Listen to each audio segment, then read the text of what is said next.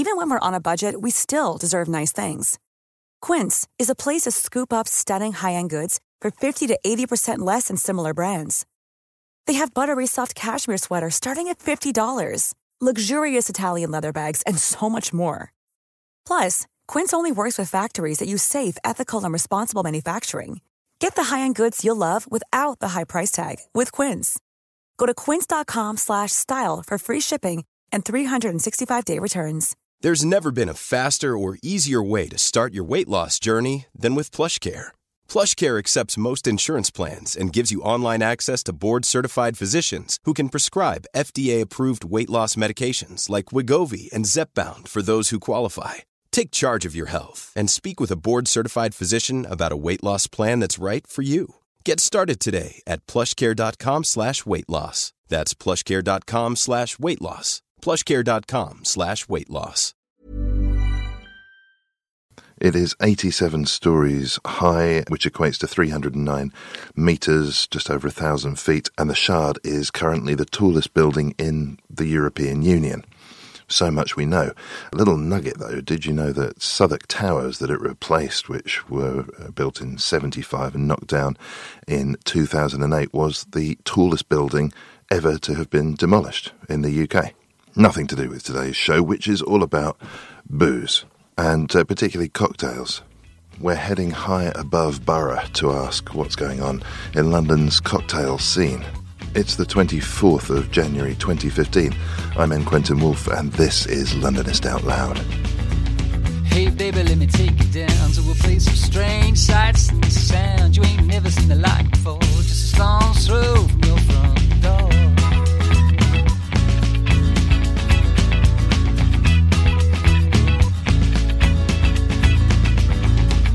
Baby, stood out to me, see beats of air, land, and the sea. Some creep, some saw down the road, jam brand stuff. My heart aches for some far off place. No one clutters their view with your name, how you raised us.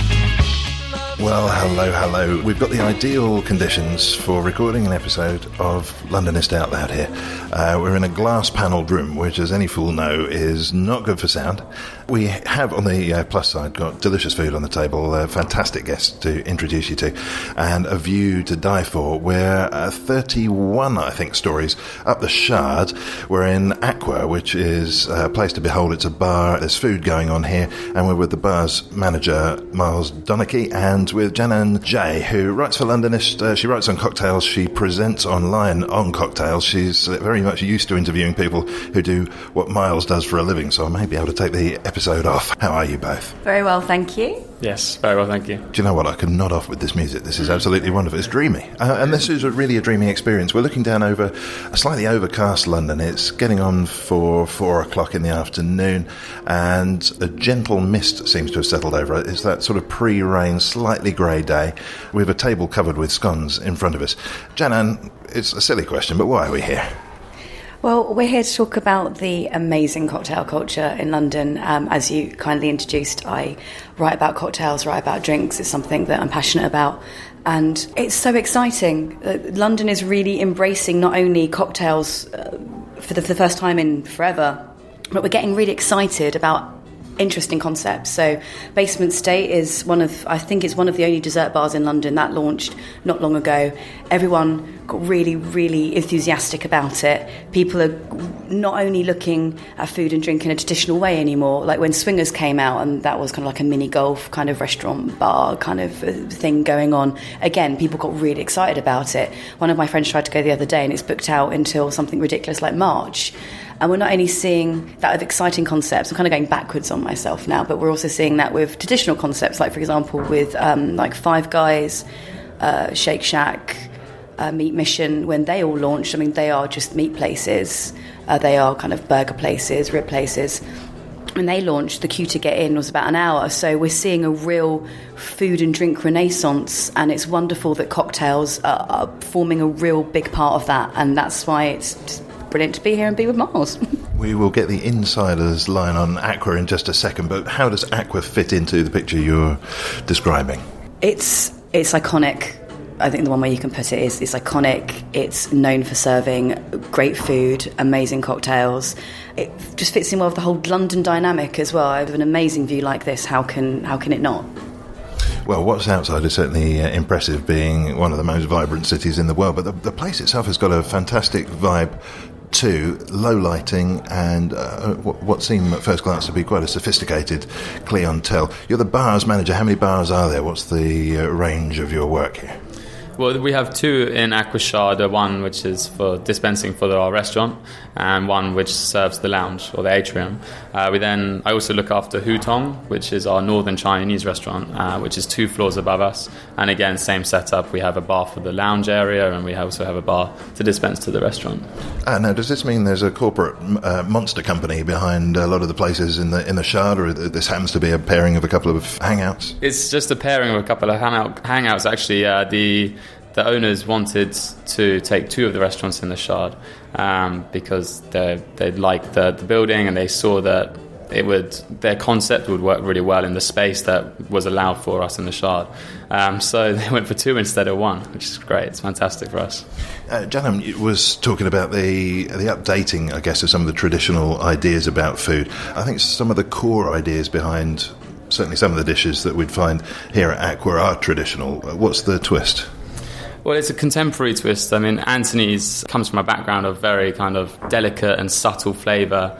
The way that he cooks is not really in contemporary British almost, but the restaurant is, and so he's taken on this task to twist what most people view as English food or British food, with roasts and pies and meats and heavy kind of flavour, and he's put his own kind of contemporary, subtle, delicate twist on it, and what you get is fantastic, and that's why the people come. That's why they love it.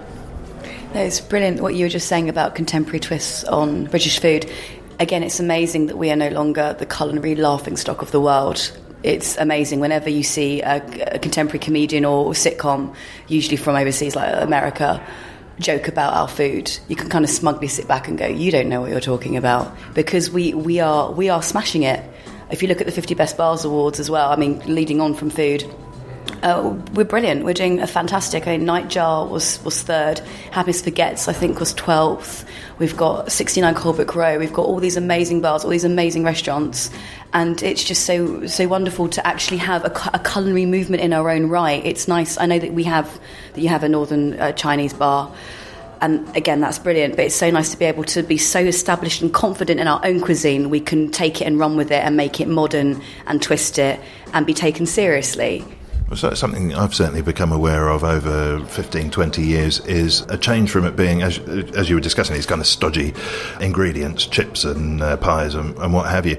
And they're using lighter material, they're using better quality ingredients. The chips might be cut more finely, it might be a better cut of pork that you get with your roast and all that stuff. How does that translate when it comes to cocktails? Because presumably there isn't quite the range in the ingredients available, right? Well, I think it kind of actually sets the top quality cocktail bars around London to ones that are trying to aspire to. Fresh ingredients is always something that comes first for bartenders. You have your primary ingredients, and that is literally fresh, natural flavour. We've got Borough Market just outside, so we're very lucky to run down and grab stuff from there, which the bartenders are always constantly doing. What sort of thing have you in mind when you say that?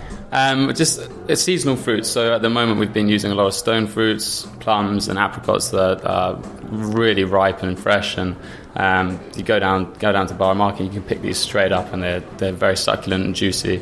I think a trend that was going through the cocktail scene in London was homemade ingredients, and this is very key in making good quality homemade ingredients, because you need very fresh produce to carry through the flavour, so there's no artificial flavour there. I think a lot of top bartenders around town, they know what they're talking about in terms of flavour. They've got strong palates, and it's very obvious what is a fantastic homemade ingredient and what is, something that was rushed or not really taken seriously. What about where the booze itself is concerned? Well, it's just about pairing that. I mean, one of the first places I worked was a restaurant called Saf in Shoreditch, and it's a vegan restaurant. So in terms of learning about natural flavour, it was all herbs, spices, fruits and veg, and then basically having to take that and pair it with all kinds of alcohol to create beverages. So it's just a case of pairing, really. I suppose with both of you, I need to find out what the drive was that brought you to this level of immersion in alcohol, if I can put it around that way. Janine, you've been immersed in alcohol, I believe, for quite a while. Yeah, I think I'm quite heavily pickled by this point. It's preserved me quite well, though, I do. Well, I think being English, Irish, Polish, Russian, it would be a travesty not to. Miles, how about you? I mean, I started young. My first job, I was 14 in a men's tailors, and I just loved the customer service. So it kind of came from that. And nothing to do with alcohol at all, necessarily? No, I really liked the interaction with guests. But then I started working for my mum's friend's wedding company, and I was on the floor again, really enjoying the interaction with guests at about 15. But then I saw I was waiting on the floor, but then the evening came, and the sun went down, and suddenly, like, 6 guys, very handsome dudes, would walk out and go on the bar, and I was like, well, what are they doing? They just seem to be having a lot more fun than me on the floor. And I got chatting to these bartenders, and the way that they were mixing cocktails and the way that they were interacting with guests and making people happy and having fun was what I wanted to do. So I kind of sacked off the waiting and then went straight onto the bar. And then as the more you learn about alcohol and cocktails and the history and kind of the community as well around it, that you kind of become submersed in it, and you kind of don't really lose track of what you're doing until now, really having this conversation. So yeah, I'm intrigued by the idea of a community around it. What does that mean? Well, it's just the industry really right now. It's very warming. I think if you go to somewhere like Aqua or Savoy or some of the big hotels around town that have got a lot of 5-star tradition, and the uniform is very smart, and a lot of these guys are young and fun, and a lot of the bartenders will have tattoos, and they'll be into all kinds of things and very cultured, and you'll see them in dive bars around Shoreditch, etc. And it doesn't really matter what background you're from or where you're going. It's kind of just chatting about the history behind drinks and the socializing aspect of it, and enjoying serving people, I guess. Janine is nodding vigorously. I'm nodding emphatically because I totally agree, especially on the welcoming aspect, because as you all know, I write for Londonist. I write about food and drink, cocktails. You never really switch off, and it's nice to go to a bar and say, look, I'm not working, I'm just having a drink. But then you'll start talking about everything that you do. Like, for example, I can imagine with you, Mars, the bar that you work with and what you do and everything. And it's just, it's hard to have a day off, but I mean that in the most affectionate way. It's just lovely to be able to go to a bar, and it's just so nice, again, as a woman, to kind of go to a bar, sit down and order an old-fashioned, like a pretty manly drink, just bourbon and ice, and just have no one think anything of it. And it's wonderful and exciting, and these are 2 words I'm going to keep coming back to. That brings up an interesting prospect in my mind, because I've got a fairly good idea of what a typical pub is like. I'm quite a pub creature, open fire, pint of bitter, that kind of thing. So cocktail bars not normally my kind of scene, and I want to know about the stereotyped personnel that you could expect to find in a cocktail bar. You've brought up the prospect of 1 or 2 slightly sleazy players knocking about in those sort of places. I'm sure we don't find anything like that in Aqua.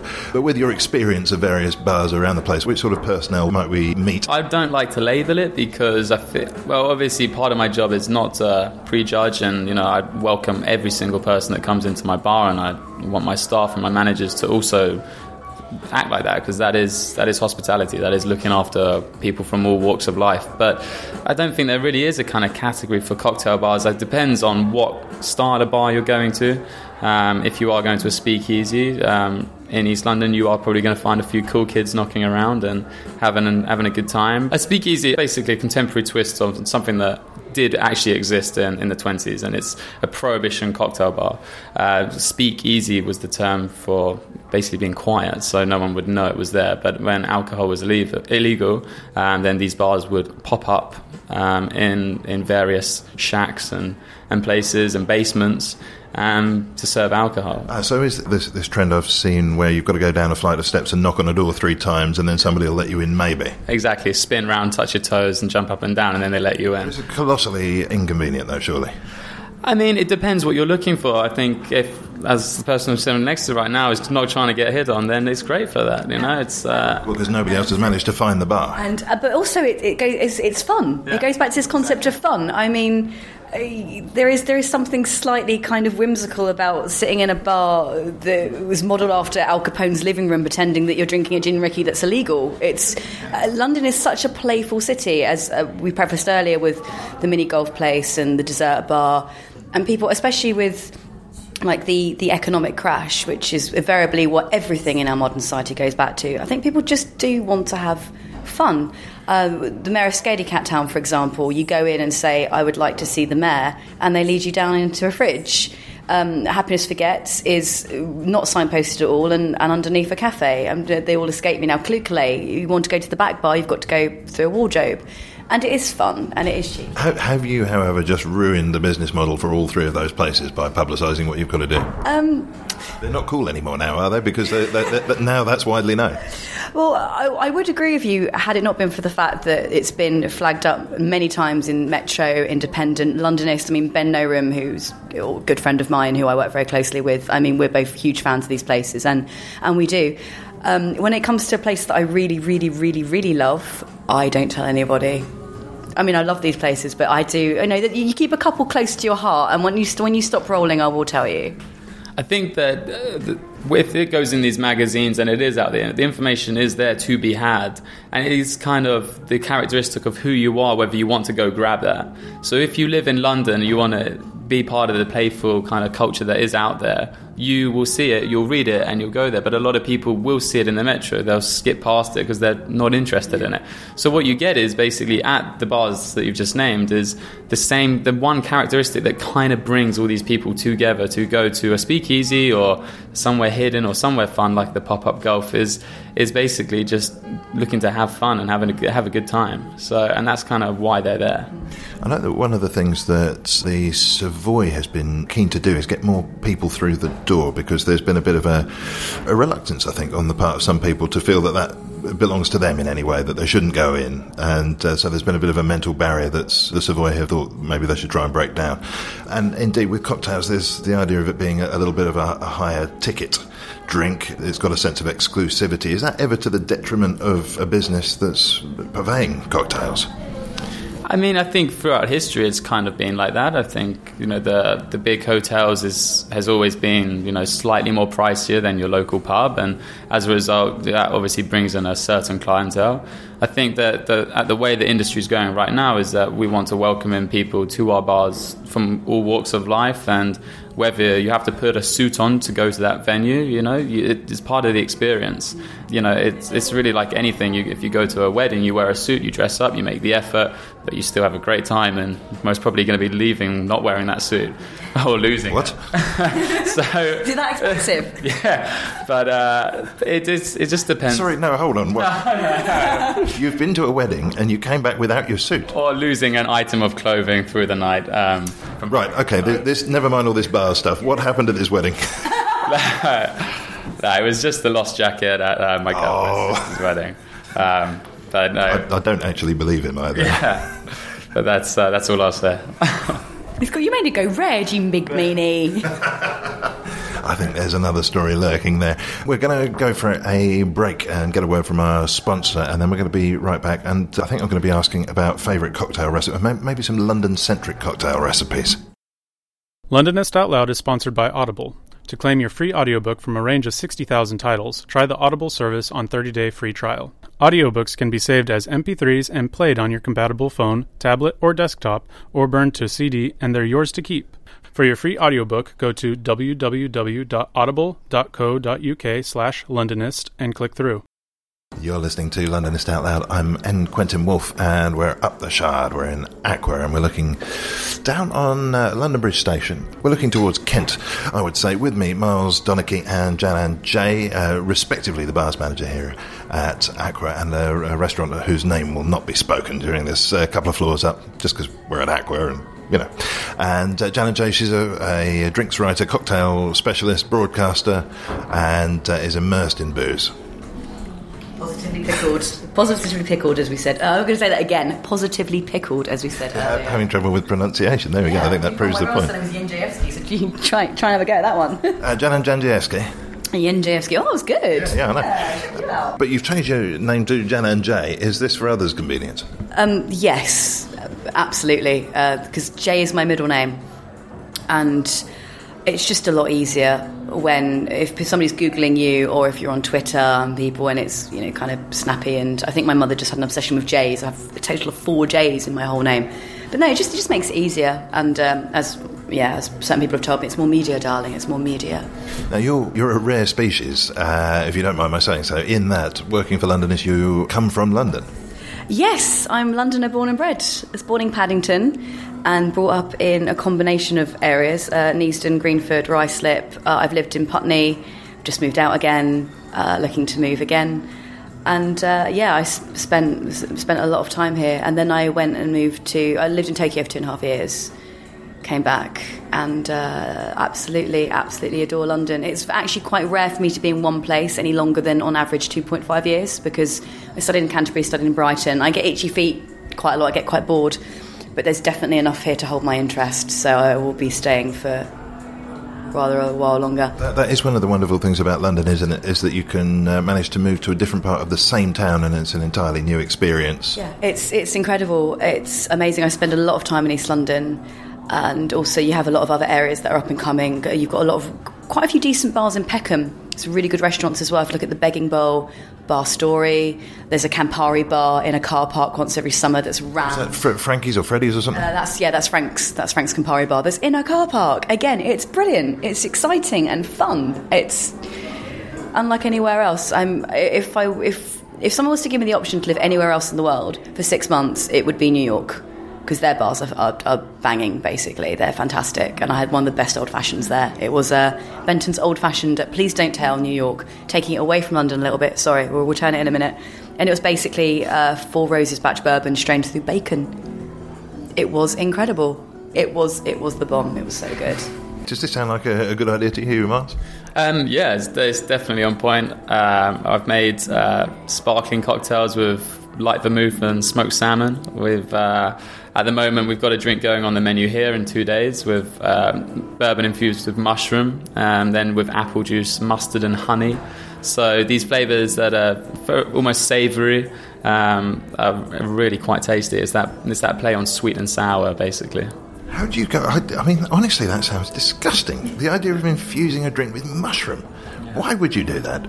Well, I think with craft cocktails and looking at like food as well, it's all going down the same way, really. So it's just a case of balancing it with alcohol so that it is still tasty in a liquid form. No, but that is the worst argument I've ever heard. I mean, you think about all the things that you might eat during the course of a day, and to argue that it all goes down together, you wouldn't dream of putting some of those things with each other.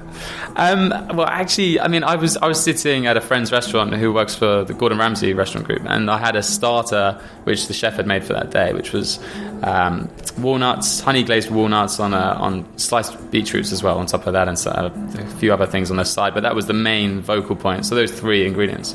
I sat there and it was absolutely divine.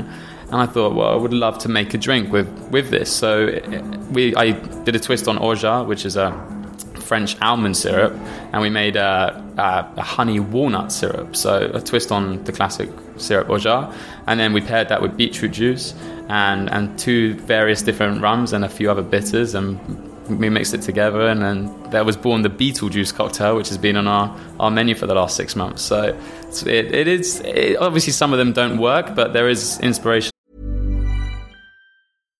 Here's a cool fact. A crocodile can't stick out its tongue. Another cool fact, you can get short-term health insurance for a month or just under a year in some states. United Healthcare short-term insurance plans are designed for people who are between jobs, coming off their parents' plan, or turning a side hustle into a full-time gig.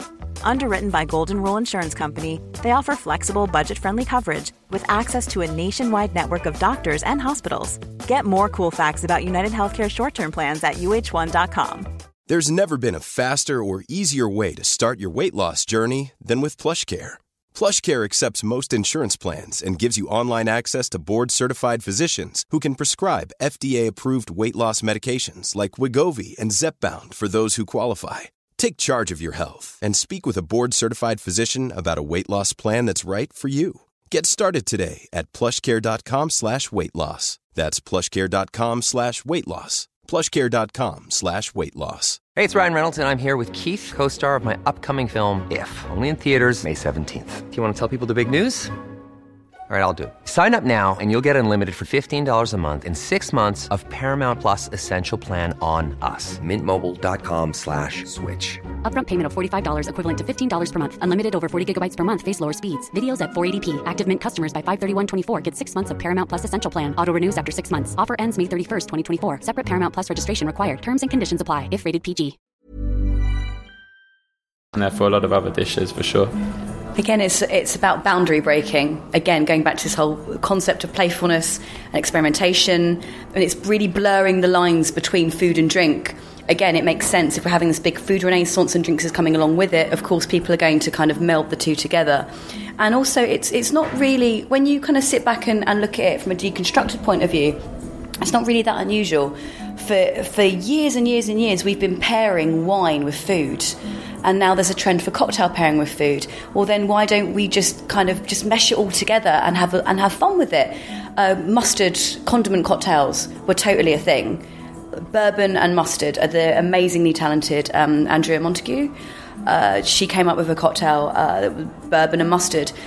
Bourbon and whiskies go brilliantly with red meat. Red meat goes brilliantly with mustard. So in your mind, you're marrying all those things together. I went to Nobu a couple of days ago, had a caviar martini. Absolutely floored by how delicious this was. It was used a really high quality vodka. I think it was Stoli Elite. And what they'd done, and this goes back to what you were saying earlier about homemade infusions, everything being homemade, everything kind of coming from scratch. Nobu have homemade caviar bitters. They commissioned this to be made. It's the only place in London where you can get this. Bitters, for anyone who doesn't know, has been explained to me rather succinctly as the salt and pepper of cocktails. Almost all of your favourite cocktails will have bitters in it in some way or another. And again, it just all ties up together. It was beautiful. It wasn't too salty. It didn't taste artificial. It was just pure booze and caviar, which are two of my favourite things.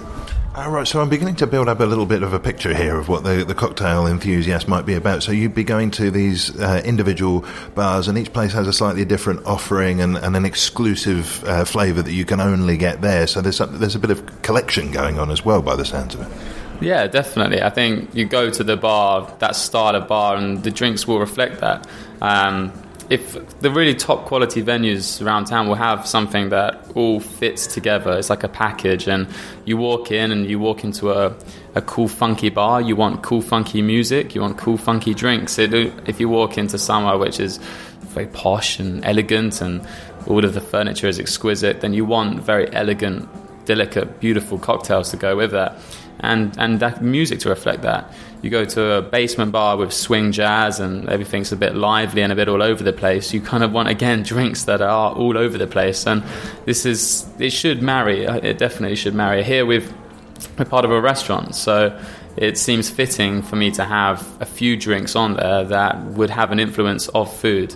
I mean, the cocktails have had the balance of that throughout time. You know, martinis served with olives, Bloody Marys that have basil or celery or these kind of classic Italian pizza ingredients. You know, the next step would obviously be to look at maybe Parma ham in a Bloody Mary or something like that, fresh basil, etc. So you're literally just following what makes sense in your head, really, and seeing if you can push the boundary. But the main thing is to make a cocktail really that tastes great for people that are bartenders and drinks enthusiasts, but also for Joe Block in the street who doesn't get the concept but still thinks it's tasty.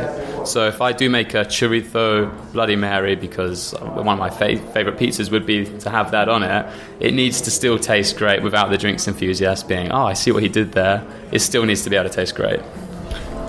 This is a rather on-the-nose question in that case, and it sounds as though you're catering to different markets, potentially different constituencies. What's the key to selling a cocktail?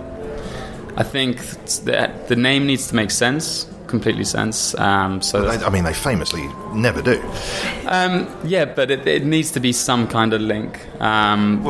Explain some of the famous ones, sort of sex with your screwdriver or whatever. I drink that. I'm not sure if it's sex with your screwdriver, but definitely, I mean, every kind of drink you can find a loose connection. The porn star martini, obviously, is one of the most famous names around town, which is, you know, you're served with a shot of Prosecco or champagne. So it's not a classy glass of champagne, it's literally a shot, you know. So there is a lot of tongue-in-cheek and fun. We had a drink here actually called Peter Rabbit, and it was Cam and Sons, and we were going with a savoury flavour again, so we had carrot juice, and we used lecithin to make a cucumber air. So again, Peter Rabbit, children's favourite, Storybook, the use of carrots and cucumbers, etc., paired with savoury flavour and alcohol. So it needs to almost make your heart like melt almost, or it needs to make you laugh or smile, feel some kind of emotion before ordering it, and then hopefully that you don't get too upset when the thing turns up. I actually don't look at the names. I go straight for the ingredients. Really? I don't even bother to look at the names. I just go, right, okay, what's got bourbon in it? What's got a good gin in it? Yeah. What's got champagne in it? I go in thinking about what I feel like drinking, but of course, I'm open-minded because it's part of my job. So I can be swayed, but I won't ever look at the name until I've decided on the ingredient. If I look at some ingredients, go, right, okay, that looks great. What's that called? Oh, that's called a hippopotamus fling or whatever. Isn't that weird? That was the first name I came up with. You just made that up? I totally just made that up. And it's also my life ambition to get a cocktail named after me as well. Nice. Hasn't happened yet. But not that one. I did. Yeah, not a hippo. I'd be very upset if I've inspired the hippopotamus fling. I find, you mentioned pizza, I find the same problem with choosing a pizza, which is that when you look down the list of ingredients, if you don't go by the atmosphere that the name is trying to set, you just look at the ingredients. It's essentially the same ingredients in a slightly different order, and they'll take one out and put a new one in as you go down the list, and they just kind of blur into one thing. So I guess the atmosphere setting, the naming of it could be quite important if you're not going for the key ingredient like that. A lot of time when I used to go to restaurants, I would go through the ingredients and pick out my favourite thing, but then I got into such a habit of almost eating the same thing that what I would do is, I know this was actually at Clou Calais, I started this like 4 or 5 years ago, was going through the cocktails, reading which ingredients I thought were great, and then choosing one that wasn't that. So literally eliminating all the ones that I thought was going to be really tasty, and then thinking, right, let's try this. It's on the menu for a reason. The bar manager is credible. So you go in, you thump your fist down and you say, I'd like your 6th best cocktail. Exactly. What's the least most popular cocktail on your list? And I have 2 of them. And what was the result of this experimentation? Well, you just broaden your palate. And hate the drinks you drink. Yeah, exactly. And ask for a large glass of water on the side. I agree wholeheartedly. I think it's very important to be open-minded, be very broad. And a lot of the times when I go into bars, I will almost always talk to the bartender or the floor staff. And again, the great thing about when you go to bars like Clou Calais, their floor staff are so on it. Like Clou Calais, Happiness Forgets, the Artesian, which deservedly won the best cocktail bar in the world award earlier this year. They're just on it. They know exactly what everything is. They know exactly how to accommodate you. And that's the most important thing about these bars. A lot of people complain that cocktail bars are expensive, and yeah, they are quite pricey. When you go into a bar, you're not only paying for the ingredients, you're paying for the bartender's expertise, you're paying for the bar staff to help you out with what you want to order. And that, to me, is a hallmark of a good place, of a good bar. So if you don't know what you want, someone else will know what you want. That's the key. And you said earlier that you don't frequent cocktail bars, and I'm finding that is still the case with a lot of people. I think a lot of people just don't know where to start. I make a lot of cocktails at home, not to any standard that's in any way reasonable or acceptable or fit for consumption. However, when I do have guests, I say to them, right, do you want something short, do you want something sweet? Would you like a hippopotamus fling? Would you like a hippopotamus fling, which is totally a thing? There you go, it rhymes. I'm a poet, didn't even know I was one. I completely agree, especially with the floor staff thing. Coming from an operational perspective as well, running a venue it is so key. We have around 60 tables in our lounge. Around about 70% of our guests that come through the door will sit at a table. And you know, the whole kind of craft cocktail bartender scene it's become so prominent because I think of the actual quality of the bartender, the actual interaction, the customer service, but the actual sales pitch behind it, you know, that not being the kind of card salesman, the dodgy salesman that doesn't really know what's behind him.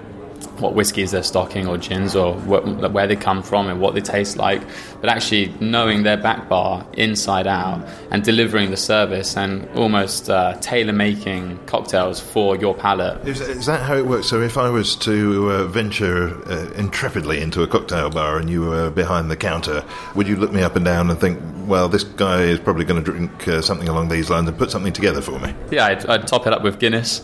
And no, I'm messing. But you can never prejudge someone coming into the bar. You just always have to say, like, what can I get from you? We'd like to order from the menu or off. We can tailor make anything. And the most important thing is your waiters and waitresses. And going back to Kalu, Nightjar, and the rest of these top quality bars, is that a lot of their bartenders will do 1 shift on the floor per week and 4 on the bar. So then what you get is bartenders working the floor who actually work behind the bar are top quality bartenders, but you won't know that because they're waiting your table. So it's just and then as from that, that's when your training comes in, and slowly they start passing on their expertise to other floor staff. We do a huge amount of training here for our floor team who aren't actual career bartenders, just to make sure that when they are conversing with people at the table, they're not going to be thrown by any question and can actually give advice on drinks. Yeah, I want to throw a commendation out to the staff here, because the moment we arrived, an attentive individual hoed forth from the shadows. I was reminded of the arrival of the droids in Jabba the Hutt's palace. And the Gamorrean guard of an attendant came forth and made sure that we were okay, and we were looked after very nicely. The service is discreet, but clearly people know what they're about here. And that's the kind of confidence that you need when you arrive in a place, because you don't want to be left on your own. We need to turn our focus outside, though, in the closing moments of the show. This view, have you got used to it yet? I'm going to say no, because I only remember one time really taking it in, which was I arrived very, very early for an event that we were doing, and it was very, very early in the morning. I think I was the only person on the floor, and I had a cup of tea and managed to soak in looking north up to London over the river, which is one of the, I don't think people realise that in the shot, is that you can look around the whole 360 building, but looking north towards the walkie-talkie, and Gherkin, etc., and looking over is such an amazing view. But when it's such a big operation that you're just kind of constantly running around and making sure everyone else is enjoying the view as opposed to yourself. Have you had moments, I don't know what sort of weather conditions or events that might have been going on, have you had moments where you've been able to get a bird's eye view of something unusual? Well, what was great actually was with the poppies over the river. The poppy exhibition, which is fantastic. I went and saw it twice actually. Was from the Shard was like this massive red carpet, red sea almost of around the Tower of London, which was quite a lot of people that first arrived when it first opened were like, what is the red bit round that little building, and people became quite accustomed to it. The other thing, of course, is looking down on fireworks. This is quite a peculiar observation. I didn't really know what was weird about looking at fireworks until I realised that I was standing above them. So that was quite fun. But other than that, it's constantly making sure the staff and the teams and the guests are all looked after. So I don't really get to indulge too much. Your focus is on the foreground. Janan, how about this review? Oh, it's incredible. It's amazing. Incidentally, now looking down on fireworks is now on my bucket list. I've just added that. I'm going to put a little footnote of your name next to it. You inspired me. No, it's just unbelievable. I have a big thing for views anyway. I count myself very lucky that I don't have vertigo. I regularly hang out at Paramount because I'm freelance, so I normally go and have like a coffee there at about 4 o'clock and get out my laptop and look very busy and important, but really I'm just on Facebook. But that's also another stunning place if you want views. I'm just so in love with this city, and if you are in love with the city, it's a good place to be. I'm curious to know what else is on your bucket list, but I'm not going to ask at this point. I think. Well, ask it off air. We promised a London-centric cocktail recipe or two. What comes to mind when you think of a drink that says something about London? Gin. And also ties in quite nicely. I'm sorry if I picked you to the post, Miles, but you think you'd be able to do something more creative than just say gin into the microphone. Is that your cocktail ingredient list, just gin? Well, just gin, just a martini, just gin. No, but that's the thing. There is in hand with the drink renaissance, gin is just exploded. The gin tours, there's Leon Dalloway, who does the gin journey and does tours of distilleries. Again, very knowledgeable, very talented man, knows his stuff, knows exactly what he's talking about. And it gets sold out and people go on it, and it's been a roaring success, as it should be, because people are really into gin. Even Wetherspoons now do like a Gin Palace selection, and they serve it with Fever Tree tonic, which is a very high quality tonic, which is, you know, how you're supposed to drink gin. If you're going to mix it, drink it with something that it deserves to be mixed with. And it goes back to like the whole concept of London Dry in the gin craze, and it's so instilled in us, no pun intended, distilled, but it's just anything with gin basically speaks to me of London, and a good martini, which I like shaken and not stirred. I'm not going to look Miles in the eye as I say that, because I'm sure he's going to heckle me roundly. No, I wouldn't judge you on that. He is totally judging her on that. No, but I think what's great about London is that the trends, you can definitely see the trends in what is popular in London and what is seen as cool, and that also reflects in people's palates as well. You know, you had the Cosmo, which was a huge London cocktail, and the Porn Star Martini. Then you've got the Espresso Martini, which, you know, again is a London classic, born in London, and, you know, you'll see that drank in any cocktail bar, no matter where you go, someone will have ordered that drink. And, you know, at the moment, I think people's palates are tending towards more sort of bitter and savoury, and, you know, the Negroni, which is, you know, my personal favourite gin serve, is a hugely popular cocktail. Very, very dry, very bitter. The first time my little brother drank it, you know, he was like, what is this? Using Campari and sweet vermouth and gin in one, it's a boozy drink. It's very heavy, very rich. But, you know, people are drinking them like there's no tomorrow all over London. And it's also, you know, it used to be the bartender's favourite cocktail. And I think, you know, what's great to see is that top quality bartenders around town are actually influencing the majority. They are influencing their guests. They're not coming in and letting the guests decide for themselves and go to their regular. They're actually saying, this is my favourite drink, I would like it to be your favourite drink, let's educate you in this way. And what we've seen now is if you go to any cocktail bar in London, you'll see 3 Negronis on any of the tables in the bar, which is fantastic. And what I'm looking forward to seeing is, over the next few years, again, bartenders pushing the savoury concept, pushing the bitter concept, and then educating their guests further still, so that a new quality drink will become, you know, the most popular drink in London for the reason of bartenders' education. I think it's fantastic. I have a really funny story based on what you said about the Negroni. I've got a friend, a very good friend. She's a bartender, and she loves gin. Any place that specialises in gin, she's on it. And she actually phoned me up the other day, and she went, okay, you're a journo, tell me something. Are Negronis a thing now? Because every single person in my bar today has just ordered a Negroni. That is all I've been making all day. And I've had, you know, obviously like 6-7 hour shift or whatever. She's just like, that's what I've been making all day. I've not made anything else. Oh, one gin and tonic. Apart from that, all Negronis. And you're right, it seems to be kind of staples that we have now.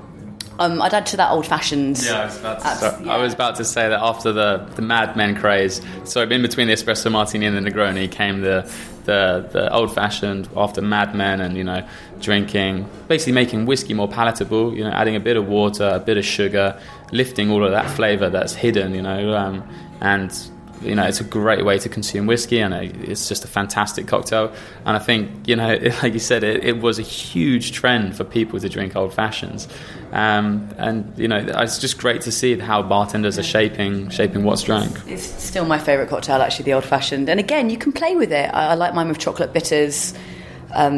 You know, rum base as well. Again, that's the thing. People look at cocktails and go, yeah, I don't like martini too strong, don't like old fashioned too strong, don't like this, don't like that. But what people don't realise is that you can play around with it. You mentioned you love Negronis. I actually don't like Aperol that much. It's too bitter. But I swap mine out with Aperol, which is a bit softer. So you can still enjoy the classics, but you can have it your way. And it's just the versatility of cocktails, which is astounding. That's a good note to start to, sadly and reluctantly, draw to a close on. But we can't go without plugging Aqua and its new menu, which, as we sit here, is coming out in a couple of days. That'll be a few days past by the time we go to broadcast. But what sort of thing can people expect? It's going to be a drink for everyone. I mean, there's a lot of drinks on there that I love, a lot of the drinks that I wouldn't particularly order. We have, one drink, which I was reluctant to put on, but mainly for what the people wanted, we put a cappuccino martini on, so a twist on the espresso martini. And this is just, an easy twist that people are going to love, and it's not necessarily, it's probably the worst bartender's cocktail of all time, but really, we're giving people options for what they want to drink. And then if someone wants something a little bit more crazy, we've got, mushroom cocktails on there, we've got some peanut style cocktails on there, lots of champagne, and a lot of rum as well. So it's looking good for autumn, winter. And of course, if you want to sample the tasty menu here at Aqua, it's just a drop-in situation. You don't have to book ahead. Exactly. Jenan, what's on your agenda? Just writing more articles. I have a feature called 5 Cocktails to Try in London this month. Again, trying really to open up cocktail culture to people who are interested, as we said earlier in the show. I'm a big proponent of flagging up creators and naming people who create good cocktails.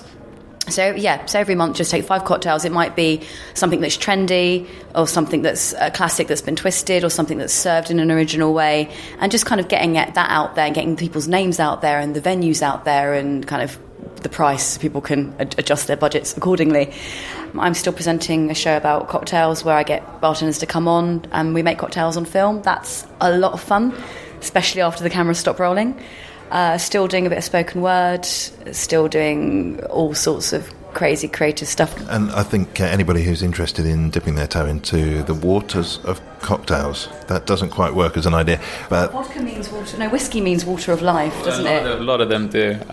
What, really? Yeah, a lot of the actual words for spirit will be a translation of water of life. Yeah. Oh, well, I don't feel so bad then. Okay, if you want to dip your toe, tongue and taste buds into various kinds of water, most of them alcoholic, hopefully we've given you a few leads into doing that. Janan's going off now to prepare a hippopotamus fling.